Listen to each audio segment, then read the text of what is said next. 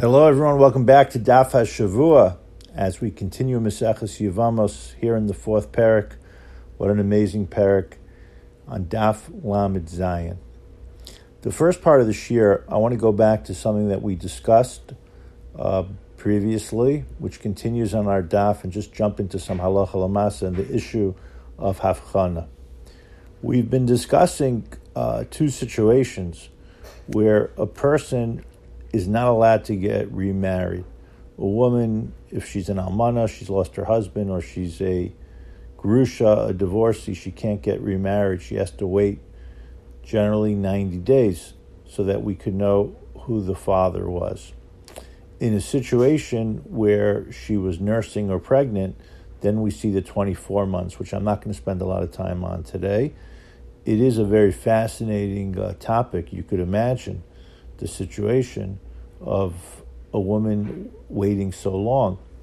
In fact, just to slip in one piece of information, the Shelos Teshuvas Harash in Klal Nun Gimel Siman Aleph refers to such a woman as an aguna, even though the halacha in this situation is imposing this status. It's not a literal aguna, but I just wanted to give you the lashon about a question that came to the Rush.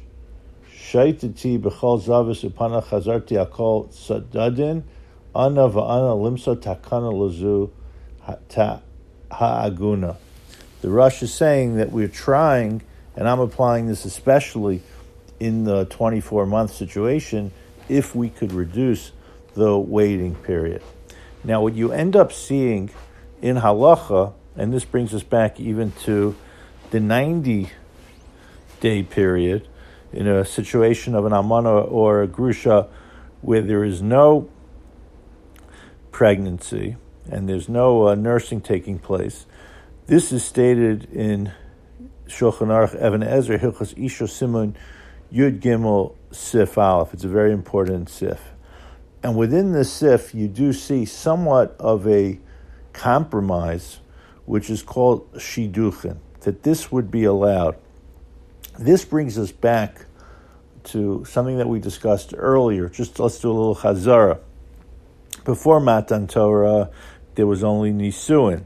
With Matan Torah came kiddushin. And remember, we had the position of Rav. Rav said that kiddushin is not enough. We need the couple to get to know each other. This comes up on our daf as well. Hopefully we'll get to discuss this at the end of the shiur. So there is some formal shiduchin. We discussed with shiduchin there could even be some economic factors to it. People today have tanayim, which is a form of shiduchin. This is allowed. So while kiddushin is not allowed, even though they're not going to be together, that only takes place with nisuin. But if you look into the Shulchan Aruch, shiduchin is allowed. So there is already some type of connection between this woman who's lost her husband, who's been divorced, and the possibility of having a new connection with a person. Now, it's important, obviously, that the people get to know each other. We also have to make sure, and this goes back to something that we discussed earlier, this cannot be a relationship that pre-existed, especially if there was actually intimacy, because then you have asur l'bal v'asur l'boel. These issues come up. Bottom line, halacha l'maisa. So this is found in the Shulchan Aruch Yud Gimel Aleph. Now, our Gemara on the top introduces the possibility of what happens if the person goes ahead and does have kiddushin. Remember, we said lo plug when it comes to havchana, no nesuin and no kiddushin. So the Gemara comes up with a solution that is brought down lahalacha ubarach. The guy could go away. It's an interesting question. The Torah discusses how far should he go away. The Torah brings down a shita from Yechiel ben Yosef that he should be away for 3 months, or a distance. It would take 3 months, I guess, going and coming back. That's how far the person has to be away. But that's not the ideal. The ideal is low plug, and kiddushin shouldn't take place. Now, the Gemara here also talks about the possible kanas that is put on a person, called nidui. We see here one of the forms of nidui. We discussed this when we went back into Gemara Chagiga different forms of excommunication, going against a gezerah of the Chachamim. So Lamaisa today, the way this generally comes up is, first of all, you have to deal with a psychological fact as well. I mean, this is where a rabbi gets involved and families get involved. Rachmana litzlan, after someone suffers a loss, they're not ready to get remarried. You see sometimes right after a shiva, right after a shloshim, you already have shadchanim getting involved. They mean it well, but they should back off. And even with a divorce, there needs to be some time period. You see in the Shulchan Aruch, Even Ezer, Ishus Gimel Aleph, later on in the Sem Sif, we paskin is from the time of the giving of the get. And this again is going to be very important lahalacha, because it could be a situation, as very often happens today, that the couple hasn't been living together for a while. They may have had a halachic get take place even after a civil divorce. Generally, that's not the way things work, because a get takes place, it's much easier to get a get than a civil divorce. But assuming that even if the civil divorce took place earlier, the couple hasn't been living together, they went through a period of separation, it's clear from the halacha here that it's not from the zman separation, it's from the zman of the giving of the get, that couple, the new couple, would not be allowed to get married for 3 months. Again, in a nursing pregnancy case, we have the 24-month period, and then you have to see if there are any exceptions to those rules. Remember, we discussed the issue of a pregnancy test. The general assumption we make is the pregnancy test would work l'shum in a gerus situation, but not in these other situations of ishus. We have a very fascinating situation going on in our Gemara. Let me give a little background. In the book of Ezra, when Ezra comes to Eretz Yisrael, this is the beginning of the second Beis Hamikdash period. Ezra sees a lot of problems that we today are very well aware of, intermarriage within the Jewish community. But Ezra also, based on this and some other factors, was not willing to accept the status quo. And there were also questions about the lineage of Jews that had come from other countries, including Bavel.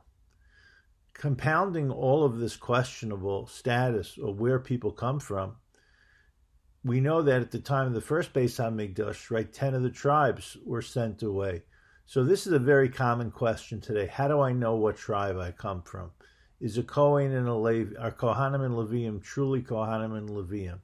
How do we prove such facts? I've had to deal with situations before where a Kohen wants to marry a divorcee. Is that Kohen actually a Kohen? Rabbi Soloveitchik said, go to the cemetery. If you see that the hands are on the matzeva, then there's no question that's a Kohen. For example, in a situation where you can't establish it from generation to generation. So the Gemara over here is talking about issues of yichus. These are what we're trying to establish, objective facts, if not facts that come either from a vadai or from a suffix. It's not the way yichus is typically used today. Today, typically yichus is, does the person come from an elite type of family? That's not what's being discussed. We need to establish the lineage in order to be able to allow certain marriages to take place. And then you have not just the historical fact, but you have situations where mamzerus, for example, to no fault of a child being born, a child could be a mamzer or mamzeris. That's not their own fault, but halachically, unfortunately, they're stuck with certain exceptions of how they're still able to marry within their status. So that's a little bit of the framework of what's happening over here. And one of the most basic things that a Masada Kedushin has to do, because this is when a lot of these issues come up, it's not going to be a question of getting into yeshiva, but when it comes to marriage, we have to know the status of the chassan and the status of the kala. It's worth establishing these things way earlier. We're not going to have the same documentation necessarily that Ezra had, but as much as possible is important before a couple falls in love with each other. And then tragically, they have to separate because there's some of these situations you can't get out of. Now, the Gemara here discusses two other categories of individuals that perhaps we're less familiar with. One is a shtuki and one is an asufi. We're not going to go through all the halachos, but just to understand the terminology. If you look at Rashi, and this Rashi is quoted all over the place, a shtuki is a situation where we know the identity of the mother, but the child does not know the identity of his father. The mother generally does know it. And in fact, if you look at Rashi, Rashi says a shtuki is like l'shtok, means one who is silenced. Rashi explains that this name is given because the child will call out for his father. We want to know who the mother and the father is. We've already established this earlier. And a kid is going to naturally want to know who his parents are, and his mother will silence him. That's where shtuki comes up. You know, it's interesting because today the general assumption is with an adopted child, we're going to inform him or her of the identity of their biological parents. For many, I had friends who didn't necessarily have this information. The Gemara is already assuming it's natural that there should be that connection. So that's the shtuki. But I wanted to spend a couple of minutes, especially because we're in these parshios of Shemos when I'm recording this year, right before Parshas B'Shalach, Tavshin Pei Aleph, of Asufi. What does an Asufi mean? So if you look at Rashi, Rashi says this child is shenesaf min ashuk. It's a child who's gathered from the shuk. And we're going to have to assume, whether it's a vaday or out of sveikus, that this child is a mamzer. And that's why the child was put into the shuk, because of some type of stigma that would have been associated with the parents. You see the selfishness in this situation of the parents. They're not even willing to take care of the child.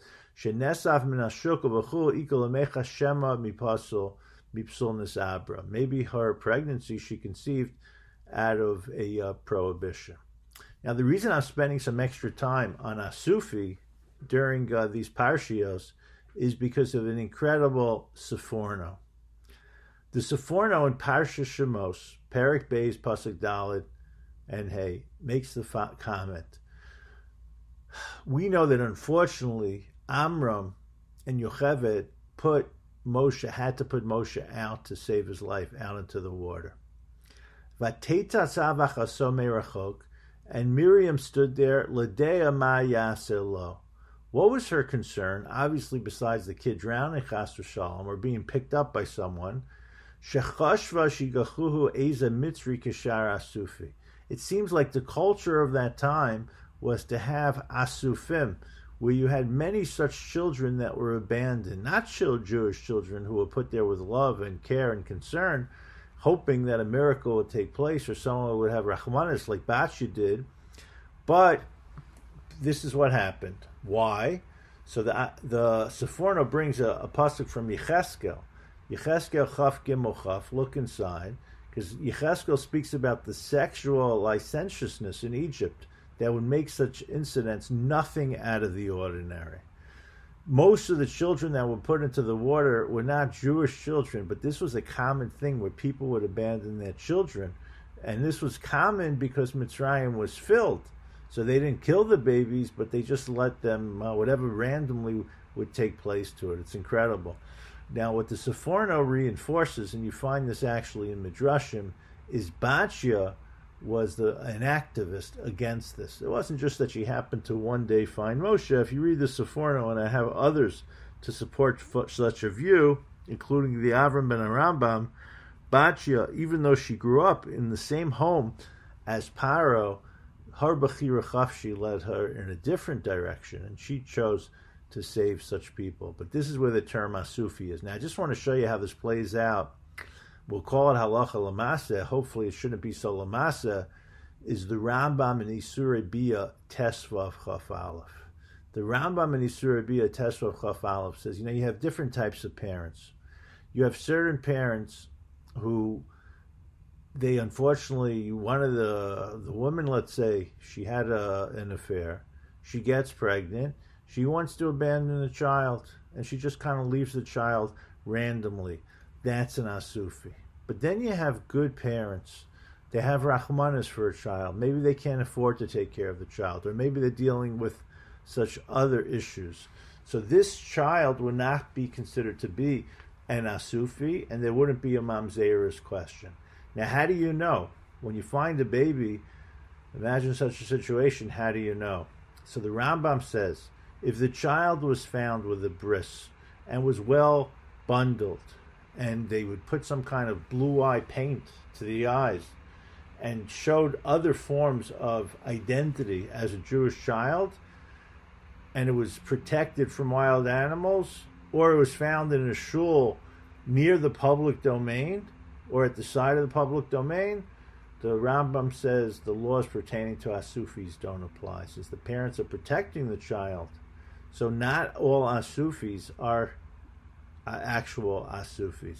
But listen to the end of the halacha. It's such a shocking halacha. Aval nimsa meshulach be'emsa haderech orachak min ha'ir. If someone's just going on a hike and they find a baby in a basket, totally abandoned, not protected, without a bris, and then he says, the Rambam, afilu tachas ilan oba beis haknesses, even if it's in a beis knesses.